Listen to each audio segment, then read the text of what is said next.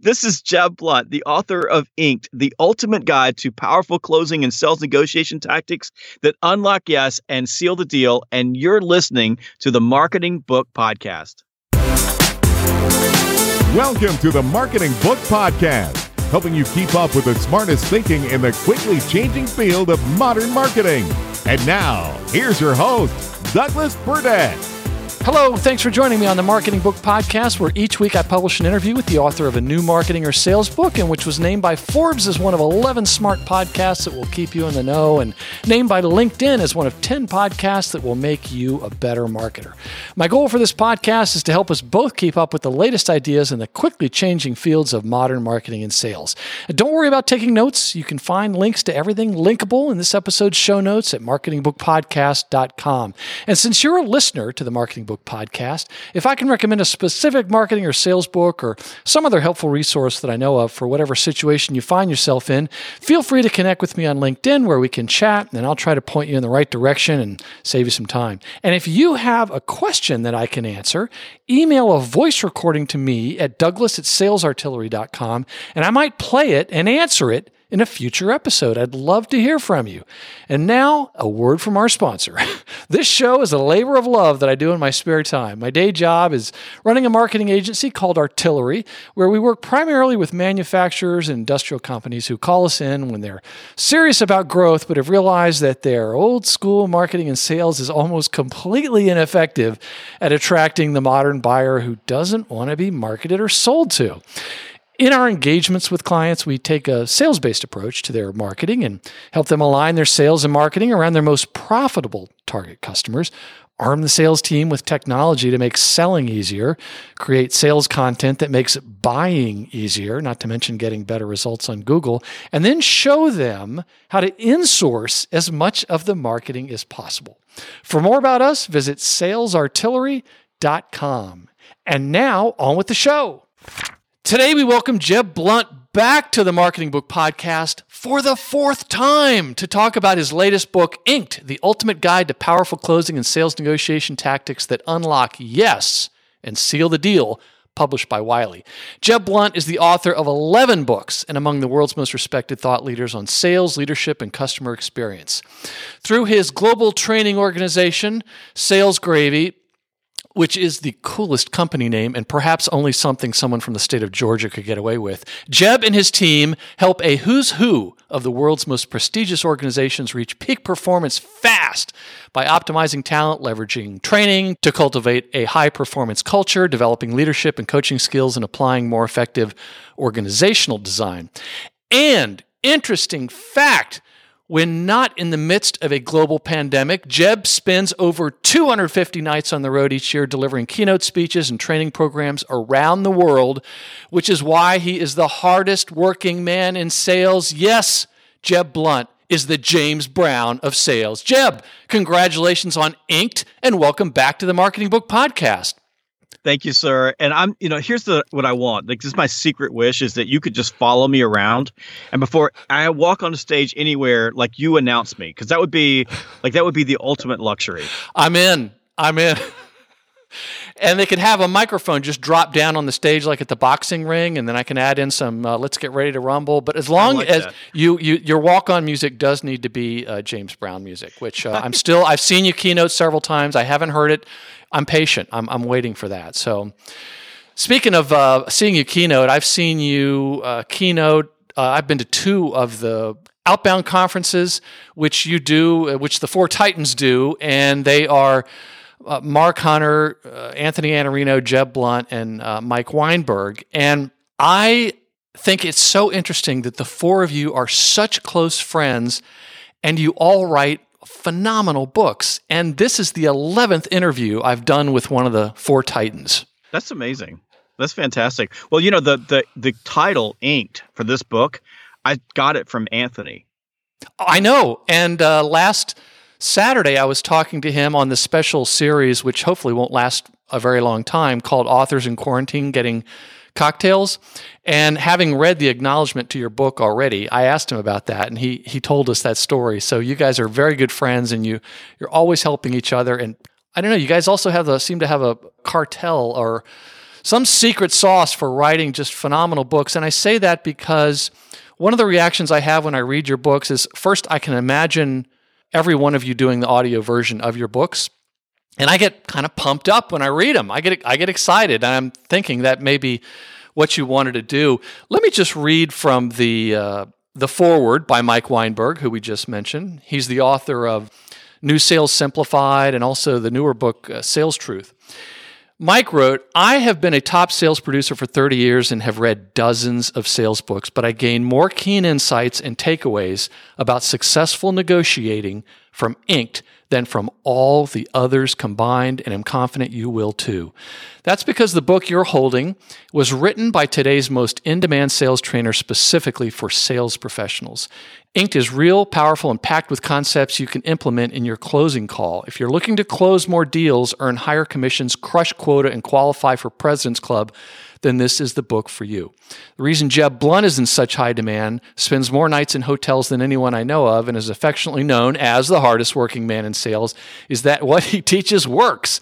And one of the main themes running through Inked that Jeb wants readers to grasp is that sales negotiation is woven into the sales process rather than separate from it. Jeb beautifully demonstrates that negotiation isn't a single thing or simply a trick or technique. Successful sales negotiation requires mastery of the sales process, the right attitude, planning, tactics, technique, and emotional intelligence. Jeb, I want to read one other quick excerpt and get into it. This is the very beginning of the book. Chapter 1, Sales Negotiation as a Discipline.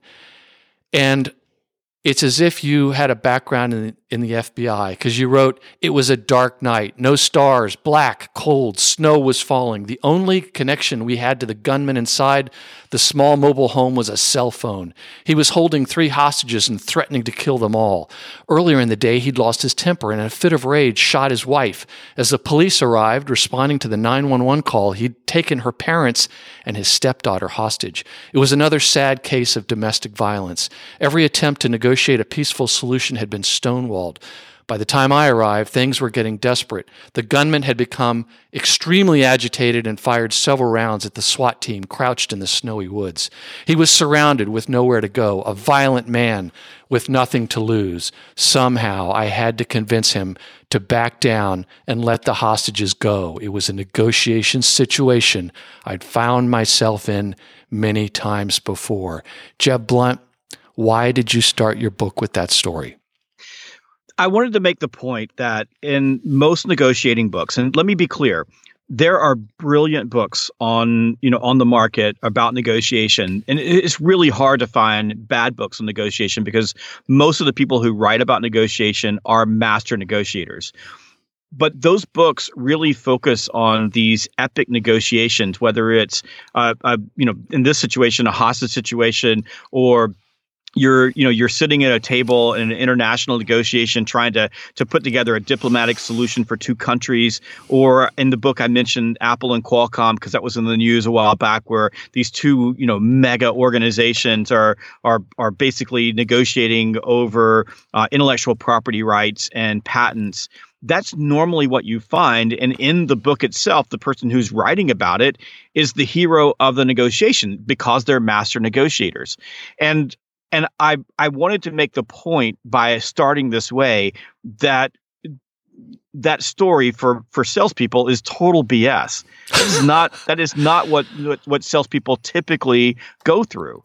And in fact, you're not going to read in the headlines about the salesperson that's working for, say, an agricultural company putting together a deal with a farmer out in Iowa. You're never going to talk about that. Or the SaaS salesperson out of San Francisco putting together a deal with a mid-sized company that is in Texas. It's just not going to happen because sales negotiation is mundane. It's mostly boring.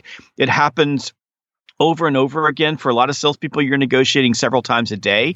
It's happening through text and email and phone and, sometimes in person. I mean, essentially these days, the sales negotiation table has been moved to the cloud. But at the same time, these negotiations in aggregate are have massive implications for companies because billions and billions of dollars are changing hands and billions of dollars in profit are at stake. And of course, commission checks and incomes are at stake based on how well these salespeople run these negotiations. And sadly, most books that are on negotiation and most training on negotiation treats negotiation as if it's something that's epic and happens separate from the sales process. And as Mike Weinberg aptly said in the foreword, that's not the way it works in sales. The sales negotiation and the sales process are integrated and cannot be separated, and you must be good at one to be good at the other. Why do sales experts and sales trainers then tend to shy away from this subject of sales negotiation as you've just explained it? Because it's difficult. Negotiation is challenging, especially for people who live in Western societies.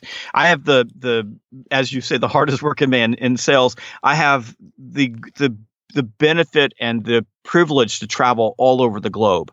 So, last year I spent a month in India and then went and spent 3 more weeks in Nepal, and all over Asia. And you have all these different countries and different ways of doing things where in some cases negotiation is the norm. It's, I remember being in Mumbai, this was 2 years ago, on the street, and I'm negotiating with a person for 30 cents over some bauble that they were selling me, but that's expected. I'm expected to negotiate. Being in the big souk in Istanbul, if you don't negotiate, people think there's something wrong with you.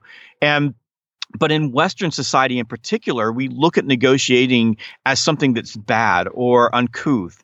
And if you think about most of the things that we buy, there's a price on it and we don't negotiate for it because negotiating makes us feel uncomfortable. So negotiating in and of itself, particularly in the Western world, is challenging.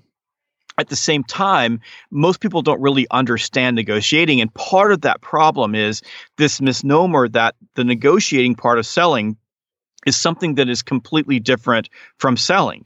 And if you just look at sales training, almost no sales training that companies put together, almost no sales training that big training organizations put together include negotiating as a module. And even if they do, it's something that they just they get past. It's no different really than objections.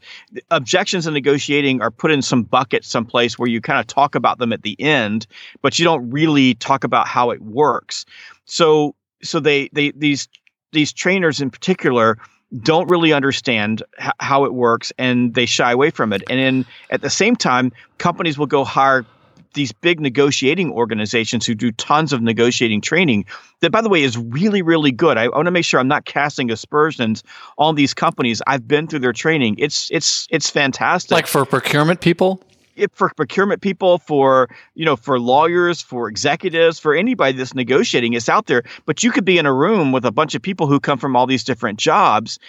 They don't understand how to sell. So you got a person teaching you how to negotiate that doesn't understand how to sell. So how would they possibly understand that the thing that you did in the initial meeting set up a successful negotiating? They don't understand that. They look at negotiating as something that just happens versus something that's a process.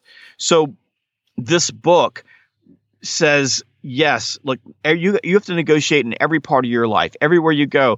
I negotiate every day with my wife. So do you. And we all are negotiating with the people around us. How's that working out, negotiating with Carrie? Does not work out well. Okay, that's the one exception. Well, maybe your son, but go ahead. I was negotiating for something this week, and she just looked at me and said, I don't know if you recognize this, but everything here is mine. I own it. And you're just along for the ride. So I suggest you sit down and watch Tiger King on the couch. So. She's doing you a favor by infusing a little humility into your life. That's exactly right. That's what she says her job is to hold me down. Yes. Thank you, Carrie. You will be going to heaven for that. So if anybody's going to heaven in my family, it is definitely Carrie. So I think that we have to look as salespeople and say, you are going to have to negotiate because you're in sales.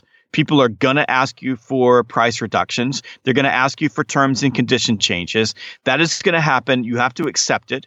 And by the way, most of the people you negotiate are going to be better at negotiating than you are, and they're going to have more power than you do. So if you want to become a better negotiator, we have to begin with the entire sales process and think about that as game strategy from the very beginning, recognizing that you're going to have to negotiate. And if, by the way, if you're good enough in the sales process, sometimes you don't have to negotiate. That happens too. And start there versus treating negotiating as a separate process from everything else. Yes, and Jeb, we're talking about ink, and the following question is not intended to plug what is probably one of your best-selling books, Fanatical Prospecting. But you in this book, you explain that most salespeople suck at negotiating for some of the reasons you just outlined there, and that buyers are generally better at negotiating than sellers. But for everyone's sake, remind us, what is the number one reason salespeople are in a weak position and lack emotional discipline at the sales negotiation table? Oh, there's no doubt about it. It's the pipeline. So if you're prospecting on a regular basis and you have a big pipeline, you instantly become a better negotiator. Because with a big pipeline, you instantly gain the ability to sell without having to sell, to negotiate without having to negotiate. And if you just think about power at the negotiation table is derived from alternatives. So typically buyers have more alternatives than salespeople, but as a salesperson, the best way to have alternatives is have the ability to say, well, if I can't close you at the price that I want, I've got 3 or 4 other opportunities that are all looking really good, and I can close one of those. And that allows you to gain instant emotional control. You get from having a full pipeline, relaxed assertive confidence. And this is why I say the pipe is life. The pipe is everything. You start with a full pipeline. The rest of the sales process gets infinitely easier. Yeah, and your prospect can smell the confidence and the fact that you don't have commission breath. One other concept that was in the book that kind of surprised me and I think is worth talking about is you write that win-win, the concept win-win. You describe it as the warm blanket of delusion where your commission check and your company's profits curl up to die. So explain what you mean when you say that salespeople delude themselves into believing that everyone needs to win and that negotiated outcomes must be fair and equitable. Perfect. Well, first of all, that's the narrative that buyers tell salespeople. So if the buyer is saying, look, we all need to have a fair outcome, then the salesperson feels like they need to get there. So they start getting that messaging from the buyer. But worse than that, we use win-win because win-win makes us feel good. Negotiating is conflict. In and of itself, that's what it is. It's controlled conflict. It's organized conflict, but it is conflict. So win-win says, oh, there's not going to be any conflict. It's kumbaya, where everybody's going to win in this situation. Except for one thing, the people that you are negotiating with are not negotiating for win-win. They are negotiating to win for their team. So as a salesperson, you have to realize that when you're walking into a negotiation, they're not doing that for you. They're doing it for them. And your job as a salesperson is to win for your team. Your job is to negotiate the best deal for your organization that preserves profits and, oh, by the way, delivers the most income for you and your family with one constraint. The relationship matters. So you also have to think about the long-term relationship. Now, certainly if you're negotiating, let's say you're negotiating at a flea market, and this book is not teaching you how to negotiate a flea market, but if you're doing that and you're never going to see this person again, the relationship doesn't matter. I mean, you can negotiate as hard as you want to, walk away or what have you. But if you're negotiating an enterprise level deal and you're going to be working with this company for a long time, you can't negotiate and forget about the relationship. But that doesn't change the fact that your job is to win for your team and protect the relationship. So it's all about a mindset shift. It's a shift of, instead of going in with the mindset that I need to give things away to make my buyer happy, equating a happy buyer with a win for everybody, is that I have to negotiate to preserve my margins, to make sure that I've left enough in the deal so that I can service this company and give them the service and that they expect and that they need, and not create resentment on my end, in particular with my own operations team, because I didn't leave enough in the deal. And at the same time, I have to pay attention to their needs and focus on what's important to them and work out a deal that everybody can be happy with, or at least, they feel good about. But the win-win piece goes away. And instead you think about, what am I doing to create a deal where I'm not resentful of the deal and they're not resentful of the deal? Because I don't focus on win-win. I focus on, do people walk away and feel like they didn't get a fair shake? That's the biggest issue. And that is saying, I'm looking at the long-term relationship. I'm looking at, what am I doing that's making this relationship better, that at the same time does not create resentment, which oftentimes leads to contempt, which is a big problem. In the book, I call that those two emotions, the gangrene of relationships, resentment and contempt. So in negotiating, I'm not thinking about, can I create a win-win? I'm thinking about, how do I reduce or eliminate the possibility that either party, me or them, will feel resentment over the deal. Well, let's talk a bit more about that. You write that people negotiate first and foremost for satisfaction and contentment, which is the opposite of resentment and contempt. Explain what you mean when you say that people are negotiating first and foremost for satisfaction and contentment. Well, I'll give you a great example. Go to the market in Istanbul, which is one of the greatest places in the world to go if you ever want to have a good time. And if you go into any of the booths and you buy something, they'll sell it to you at whatever price. But you walk away and you feel like a complete schmuck because you could have gotten it at a much lower price. So you don't feel very good about yourself. And by the way, neither do they, because they didn't feel like the game got played. So you go in and when I'm there and I'm negotiating, I'll walk away 5 or 10 times. And then at the end, everybody's happy. Like, everybody feels like they won in that situation. I'm not talking about a win-win. We just feel good about it because we played the game. So on one side, if you let's say you gave a proposal to a buyer and the buyer said, well, will you do it at this? And you went, yep. And you said, sign the deal. In that particular moment, the buyer could actually feel resentment because they feel like, you know what, I probably could have gotten more out of that. Yeah, you just caved. You caved on me. At the same time, let's say that you've got a buyer that's working really, really hard to get you to come down your prices. And you do that because you really, really need the deal. But then you have this deal that's a really low margin deal. And then the buyer is super demanding on their side because the contract said that you had to deliver at a particular level, but you don't feel good about it because you're not getting paid enough to jump through all the hoops the buyer wants you to go through. You feel resentment. And by the way, I've been there. I've been on that situation, especially early on when I started my company, but I've done this in big corporations too, where I made some deals that I later regretted deeply because the buyer's level of expectation for me was so much higher than what I was getting paid that I began to feel resentment and contempt for that particular buyer. So I've learned those lessons enough time to realize that, when I start looking at it, I'm always looking at the unintended consequences to the relationship. So satisfaction and contentment means that I walk away and I feel good that I stood up for myself and did a good job to win for my team. At the same time, I feel like I can go tell my boss, hey, I did a good job. But for a lot of people in purchasing who are essentially, in a lot of cases, and if anybody's listening from purchasing, don't take this the wrong way. But they're not bad people, yes. They're just, but they come off as robots. Even they want to feel self-worth. That they want to feel like they did worthwhile work. And part of that worthwhile work is they're able to go back to their organization and say, I was able to save you this much money because I'm a good negotiator. So you want to make sure that you're keeping that in mind, because negotiating is deeply emotional. Going back to your question, why don't a lot of sales trainers address negotiating? Because it feels bad to them. It feels like conflict. It's deeply emotional. However, we have to understand that you think they're negotiating for a price. They're just negotiating to feel like they walked away and they accomplished something. And that doesn't always mean that you have to give them a discount. Sometimes it can mean that you just change the shape of the deal, or you're able to give them something away that they can feel good about. They can say, hey, I got something, even though it didn't really cost you any money to give that thing away. We call that in the book funny money, which is not my term.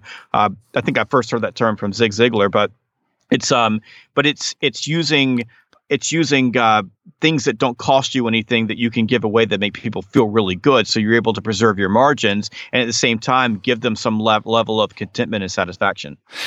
Let's jump to something that's at the very end of the book, and it's an equation that uses two terms that you've talked about throughout the book, and it actually had to do with value, and it was ROI equals MBOs plus EBOs minus price.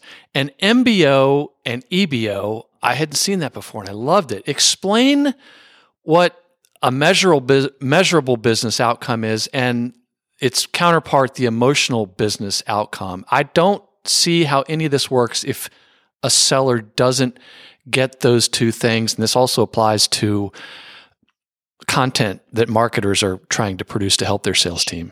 Sure. Well, if you just think about what do people buy, they buy business outcomes, essentially. So if you sit down with a group of stakeholders and you go through the sales process and you do discovery and you build a business case, your business case should be able to say to them, if you buy my product or service, this is the outcome that you're going to generate.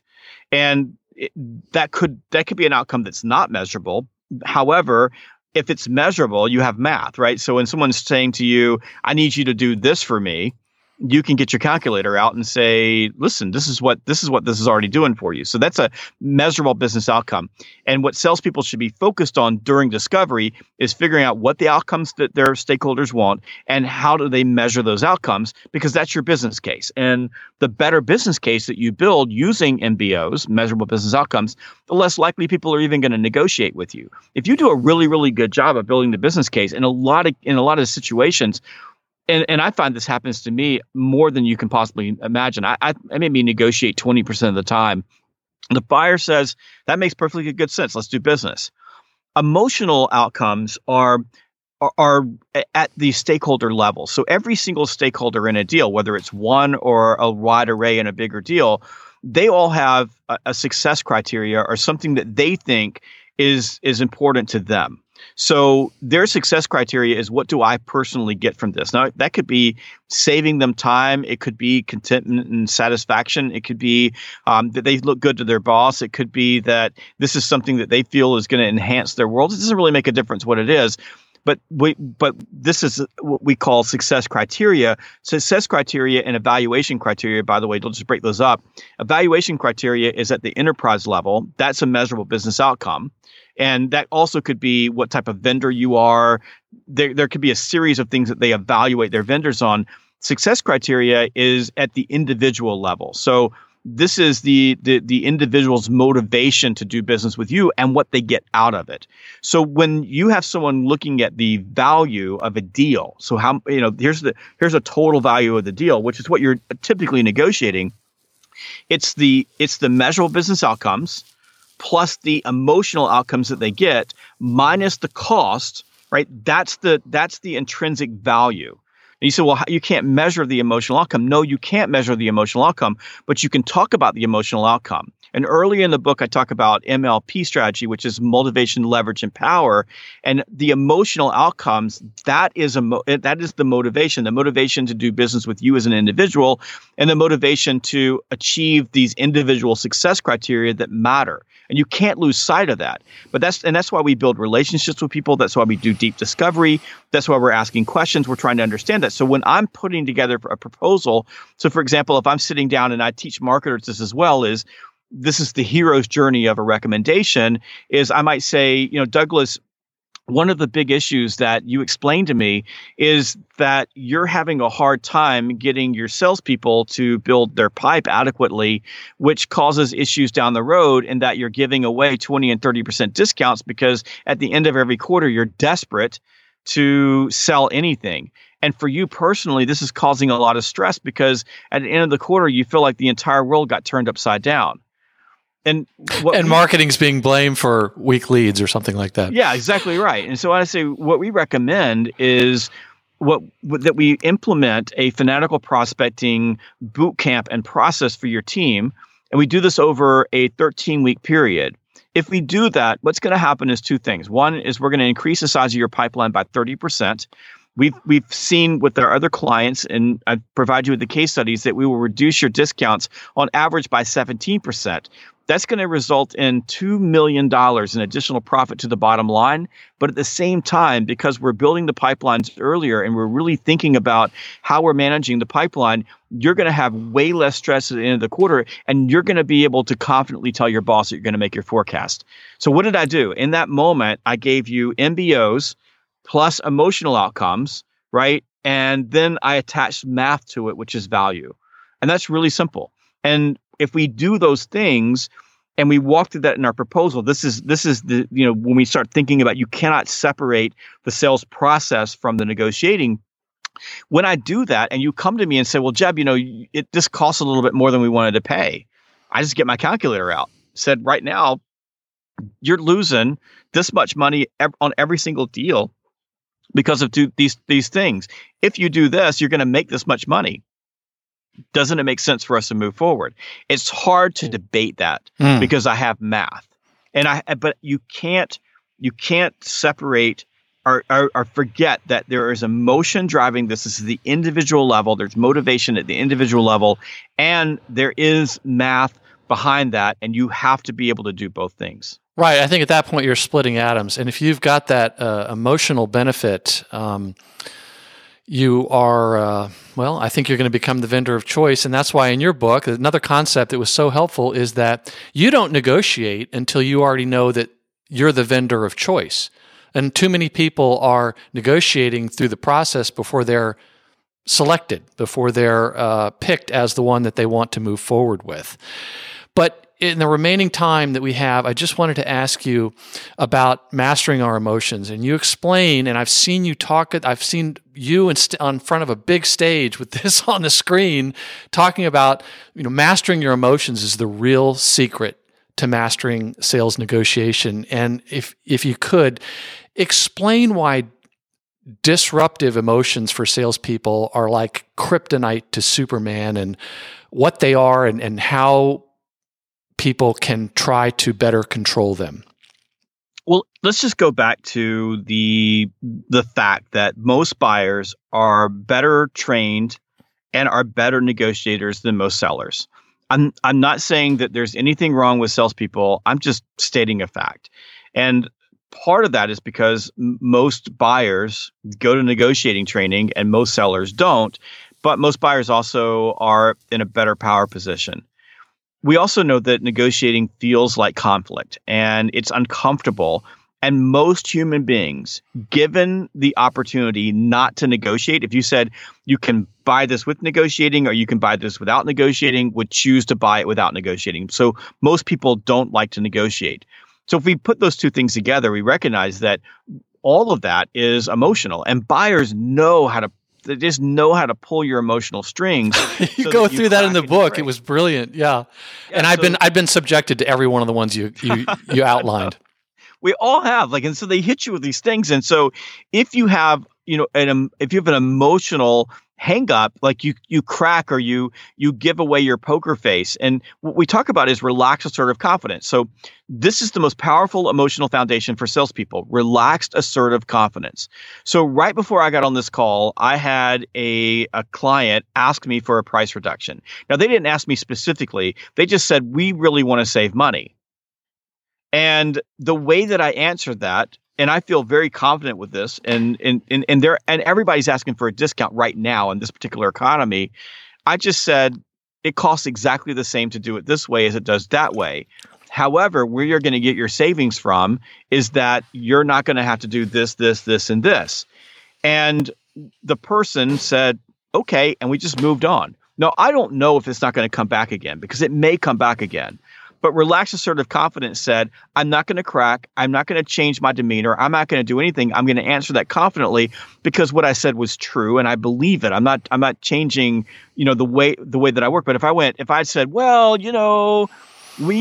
don't know, it's really hard for us to do that. Or, if I have to, maybe we could go back and look at, if I did all that, instantly I'm negotiable. And if they believe that I'm negotiable, you can bet they're going to keep pushing. Mm-hmm. So in that particular moment, because I got a full pipeline, really full pipeline, and I'm not in a position where I really have to negotiate anything, I'm just in a much better position to say, this is what I can do for you. Here's the measurable business outcome. But at the same time, you really want me to deliver this training for you. So if you really want me to deliver the training for you, this is what we have to do to get there. And I can show you how we can save you money, but it's not going to come from this particular bucket. So as a salesperson, what you have to do is you have to manage your emotions. And there's a couple of things you can do. One, fill up your pipeline. Just prospect, prospect, prospect. Two is go into negotiating with relaxed assertive confidence, but do it over and over and over again. You have to build up your emotional immunity, right, to the conflict of negotiating. One of the ways that you can do this, and there's a YouTube video that I have. I was in The Hague in the Netherlands, and I walked out of my hotel. There was a big, huge flea market going on, and I walked out and I spent an afternoon just negotiating, and I shot a video about it because it's a great way to practice negotiating. Because you're interacting with people and you're having conversations. So why not go ahead and do that so you can do it over and over again? But at the same time, you have to when you're in situations with buyers, you got to turn on your confidence. So one is pipeline, the other is sales process. So the thing that gives me confidence when I'm negotiating is I built the business case. I did the discovery. Far too many salespeople skip the process. It's hello, you want to buy. That's basically what they do. They didn't meet all the stakeholders. They didn't really understand the business. And if you don't do those things, it's natural to feel a great deal of trepidation when you walk into a negotiating because you got nothing. Like you're the emperor with no clothes. You have no case to build. You have no idea what the measurable business outcomes are. You have no idea what the emotional outcomes, and you can't get your calculator out and do math. And at that moment, you just become, or basically you are at the mercy of the people that you're negotiating with. Let me just add to that. You say the most important lesson in the book, the real secret to inking deals and gaining power at the sales negotiating table is mastering, controlling, and executing the sales process. Absolutely. That was great. Jeb, you say that nothing you learn in this book matters a hill of beans if you're not dealing with qualified prospects. Why do sellers deal with so many unqualified prospects, and what could they be doing to avoid that? I say this in every single book. So from People Buy You that I wrote in 2010 to now, I say exactly the same thing. Because I can teach you how to sell. I can teach you how to negotiate. I can teach you how to do discovery. But if you're dealing with people who, A, don't have the ability to buy because they're the wrong person or they're under contract or they don't have a budget, then it doesn't make a difference. You can be the best person in the entire world. You're not going to make the sale. If your timing is wrong, so the buying window is not there or they're not a good fit for your product, and sometimes they're just not a good fit. If you're doing those things, it doesn't matter. And a great example of that is I was working with a group of Chinese sales professionals in Shanghai back in the fall. And we were going through their pipelines, and they sell a product that is made by an American company into Chinese companies, and their pipelines were full of Chinese-owned businesses, basically Chinese-owned bank, Chinese-owned government-owned companies, and the problem was not that they didn't have budget because they had budget. The problem was not that they couldn't buy because they could buy. There was no reason. And they certainly had lots of people working there. So the product they were selling made a lot of sense.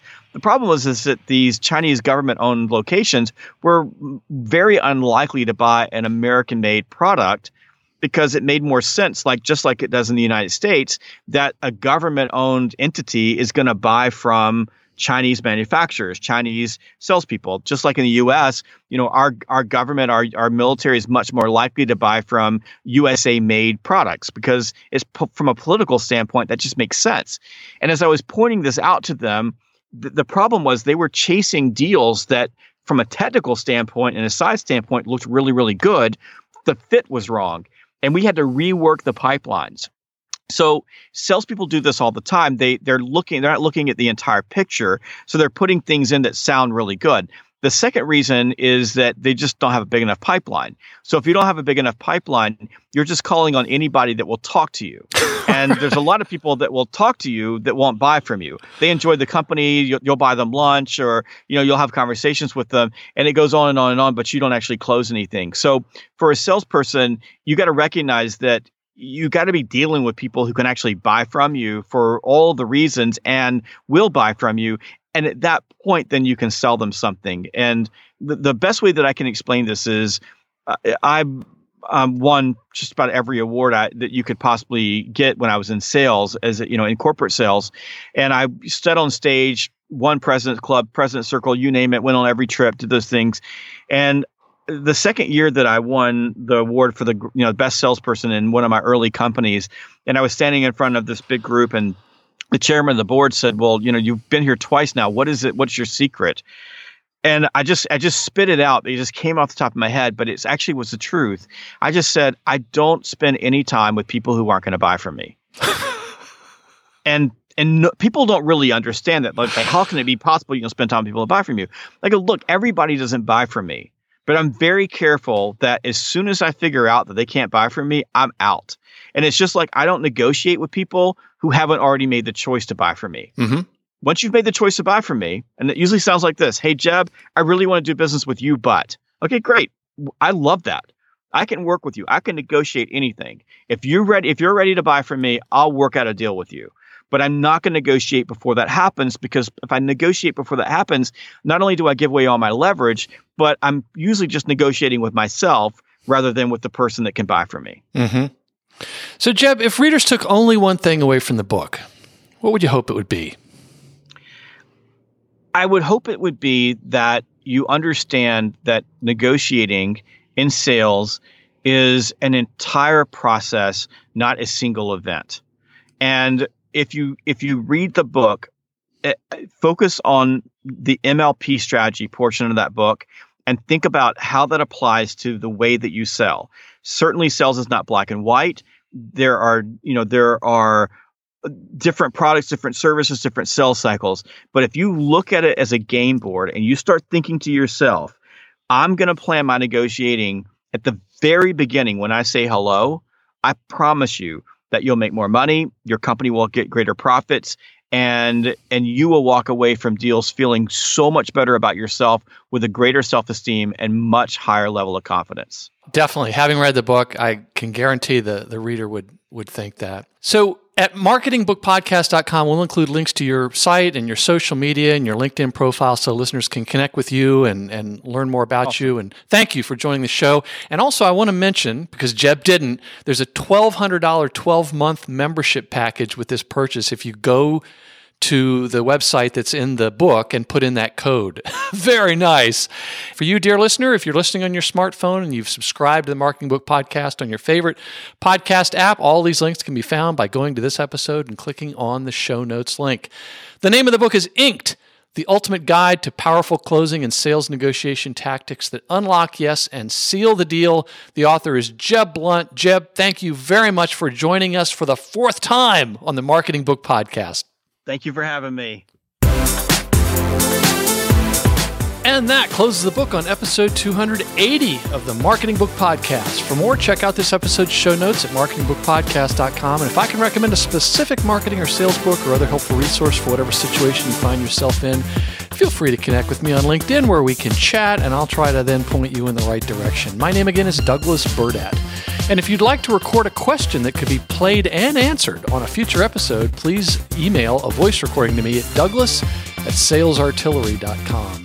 And please join us next time as we welcome Nick Morgan to talk about his timely book, Can You Hear Me? How to Connect with People in a Virtual World. Thanks again for listening to the Marketing Book Podcast.